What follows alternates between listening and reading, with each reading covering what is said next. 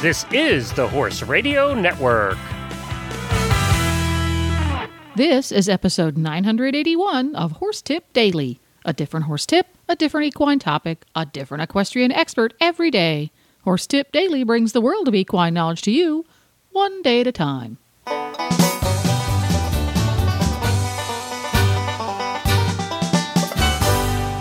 Greetings, horse people. Coach Jen here, and thanks for tuning in to Horse Tip Daily. Today's tip is an excerpt from the Dressage Radio Show.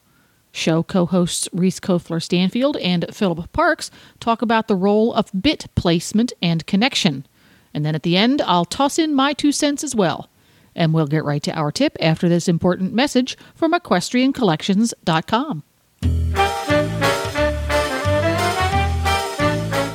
Hi, Glenn here, back with you, and I have Debbie with Equestrian Collections with the Equestrian Collections Product of the Week. Hi, Glenn. This week, I want to remind everybody in horses is familiar with joint supplements for their horses. But I am going to tell you about a product that we sell that is actually for people. It is the Cosamin ASU supplement. And the reason I feel so comfortable talking about this is I use it, and I had some pretty major reasons to use it lately. And I have also recommended it to 2 other friends who have used it, and they love it. And it was referred to me by my vet, whose husband uses it. So I feel real comfortable that this is a joint supplement over and above any of the over-the-counter glucosamines that you can buy at your grocery store. This also has MSM in it, which horse people are familiar with, which not all the joint supplements in the world have that.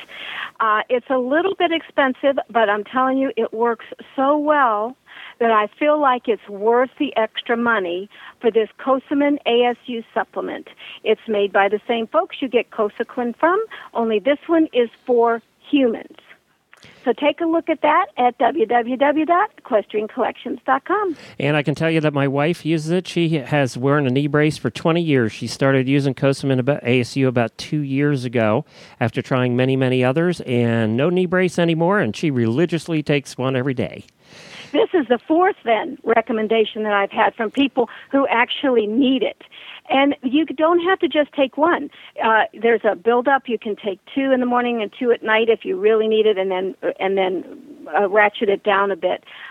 It's absolutely the best thing and that I have found for joint pain in humans. All right, very good. You can find that at EquestrianCollections.com. Just search for Cosamin, Cosamin ASU. You'll find that just by doing the search. So Philip and I now are going to answer a listener question. So take it away, Philip. Okay. Well, we got this email. It's a little bit of a long email, so I won't read the entire thing, but hopefully I can get to the pertinent points here.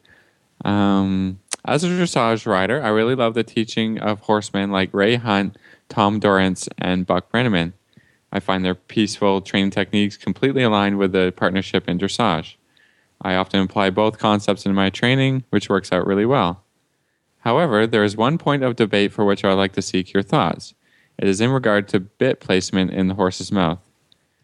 In my dressage training, I have often been instructed the bit adjustment on the headstall cheek pieces should create 1 to 2 wrinkles in the corners of the horse's mouth. I have never been given a reason, just merely instruction. However, in reading Ray, Tom, and Buck's books, I have encountered the idea to drop the bit to relieve the pressure on the corners of the horse's mouth so that it sits gently in the corners, not creating any wrinkles, but also not so low as to hit the teeth. The logic for this is that the 1 to 2 wrinkle theory would create a constant pressure for the horse that he would eventually have to ignore and tune out. Ultimately, the rider would have to create even more pressure on the reins and would defeat any sensitization and connection development. There's lots more, but I think people get the idea where we're at here with 1 to 2 wrinkles does create a little pressure on the horse's mouth. And also when we're riding dressage, you should create a connection in which there will be some pressure on the bars of the mouth continuously. That's the idea of connection. But to answer this question most simply is that I adjust the bit in the horse's mouth so he can't get the tongue over it, more or less, right? If the bit's too low, the horse can at times just pop the tongue over, and that can be very painful for the horse. So, most simply, I'm adjusting the bit so that can't happen, right? Sure. And that's about it for me. What Risa, talk to us a little bit about connection and how we like the horse to take a little pressure in the mouth, and that's not necessarily a bad thing. Yeah, connection is a big thing. It's actually part of the scale of training. So, typically as you are teaching a horse in dressage, and interestingly enough, I just purchased a horse this week. I bought a new horse, and he's a cute little guy, but he's been a jumper, so he doesn't really understand the idea that he has to keep his hind legs moving, and eventually the energy ends up in my hand. He wants to back off the bit. Which is typical for a jumper. He probably had a pretty strong bit in his mouth, so he wants to not really grab a hold. And I tell my students, it's like, basically, let's hold hands. I don't want to hold hands that you're ripping my arm off, and I don't want to hold hands that, like if you feel like you're shaking your grandma's hand, where you don't actually grab any connection. So there is a happy place that you always want to have with the horse and the rider. And the happy place starts actually in the hind legs. Anytime you feel something up front, typically there's an issue behind. And that's really what we're talking about here is that when you engage the horse and when you ask them to go forward, you need to feel them actually take a little bit of hold of the bit. Some horses obviously take way too much of a hold of the bit, which is uncomfortable for everybody. And that's not what we want. But some horses don't take enough of that hold. So it's as the rider of a dressage horse, you have to create that connection between the horse's hind leg, your seat, leg, and hand, and the bit. And we talk a lot about pushing the horse up to the bit. And that's the idea, is that the horse needs to accept the pressure. Obviously, you want to have a nice, soft connection starting. Connection really starts at your shoulder and then goes to your elbow, wrist to the bit. You want to have a connection that's comfortable for yourself and for the horse. So that's a little bit about it. So the bit placement is important, that it's not too high. Obviously, if it's too high, I don't know if you've ever put a piece of metal into your mouth and pushed it up against your lips. It can be painful. So obviously, we don't want that. And like Philip said, we don't want the bit too low in the horse's mouth, because then they can get the tongue over the top of it. And if you've ever had that happen, that's never fun. It happens mostly in double bridles, can happen in a single snaffle. But sometimes you can change, for example, especially in a double with a curb bit, you can adjust the curb bit a little higher, a little lower, depending on the horse. I've had some that prefer it lower in their mouth versus higher. But it really is an issue. And then, we can go all into types of bits and pressure. It's huge science. And a lot of times, and I don't know about you, Philip, but I have a huge bit box because I like people to be able to try sort of what's out there and what are some options for their horse. Yeah, every horse has a different bit that they kind of prefer, and we try and find something that makes the horse happy and comfortable, and exactly. and not backed off of the bit, right? You're not loose in your hands and not curling up with his nose towards his chest. So yeah, you want that horse. You want to feel as you're trotting around or cantering or less in the walk. You don't really get a great strong connection in the walk, but you want to feel them pull you around the ring a little bit. I think dressage is a little bit different. We're talking about the sensitization. I have a hard time with that word. Don't worry about it. Certain words I can't say, but with sensitivity of the horse's mouth, like dressage is different than some of the other disciplines where the bit is used to stop.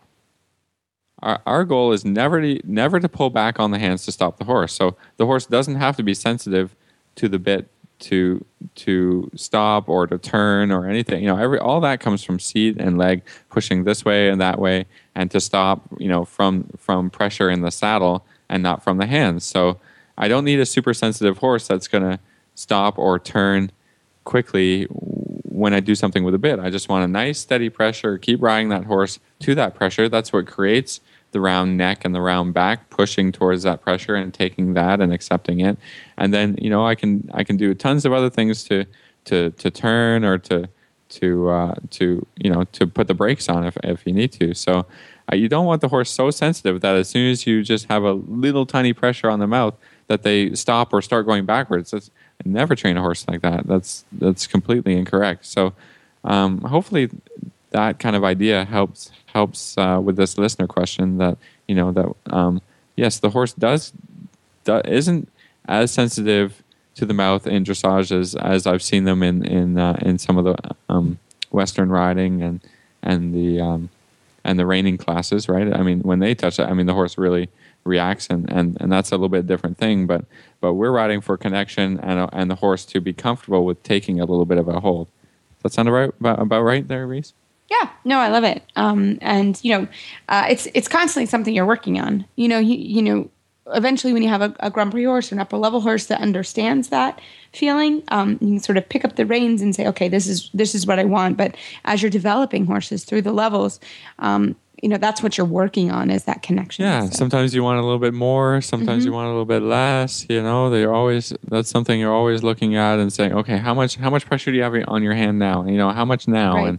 And this movement needs, a little more go and a little bit more pressure. I mean, obviously, in the extended gaits, that the horses can take quite a strong hold in that. I mean, it's not always ideal, but that's just something that happens and you develop in your training. And it's not necessarily something to worry about when the horse, when you ask for extended trot and the horse takes a hold a little bit and you get pulled along, that can happen. So you're constantly developing it, changing the balance, working on contact is such a huge thing. We could talk about it for weeks. So. Yeah.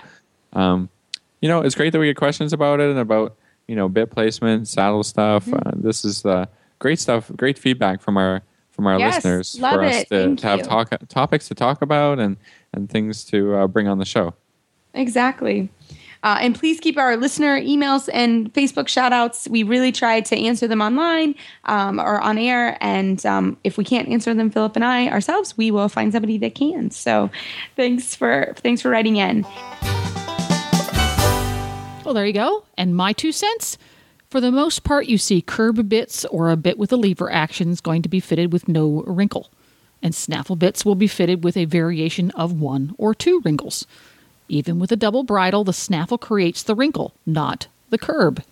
In the Western tradition, the bridle is used very different than in the English tradition, seeing as how the cowboy had his hands busy on a lasso or the like. So things evolved very differently from that in the dressage tradition, where an elastic connection in the reins is an essential part of the aids.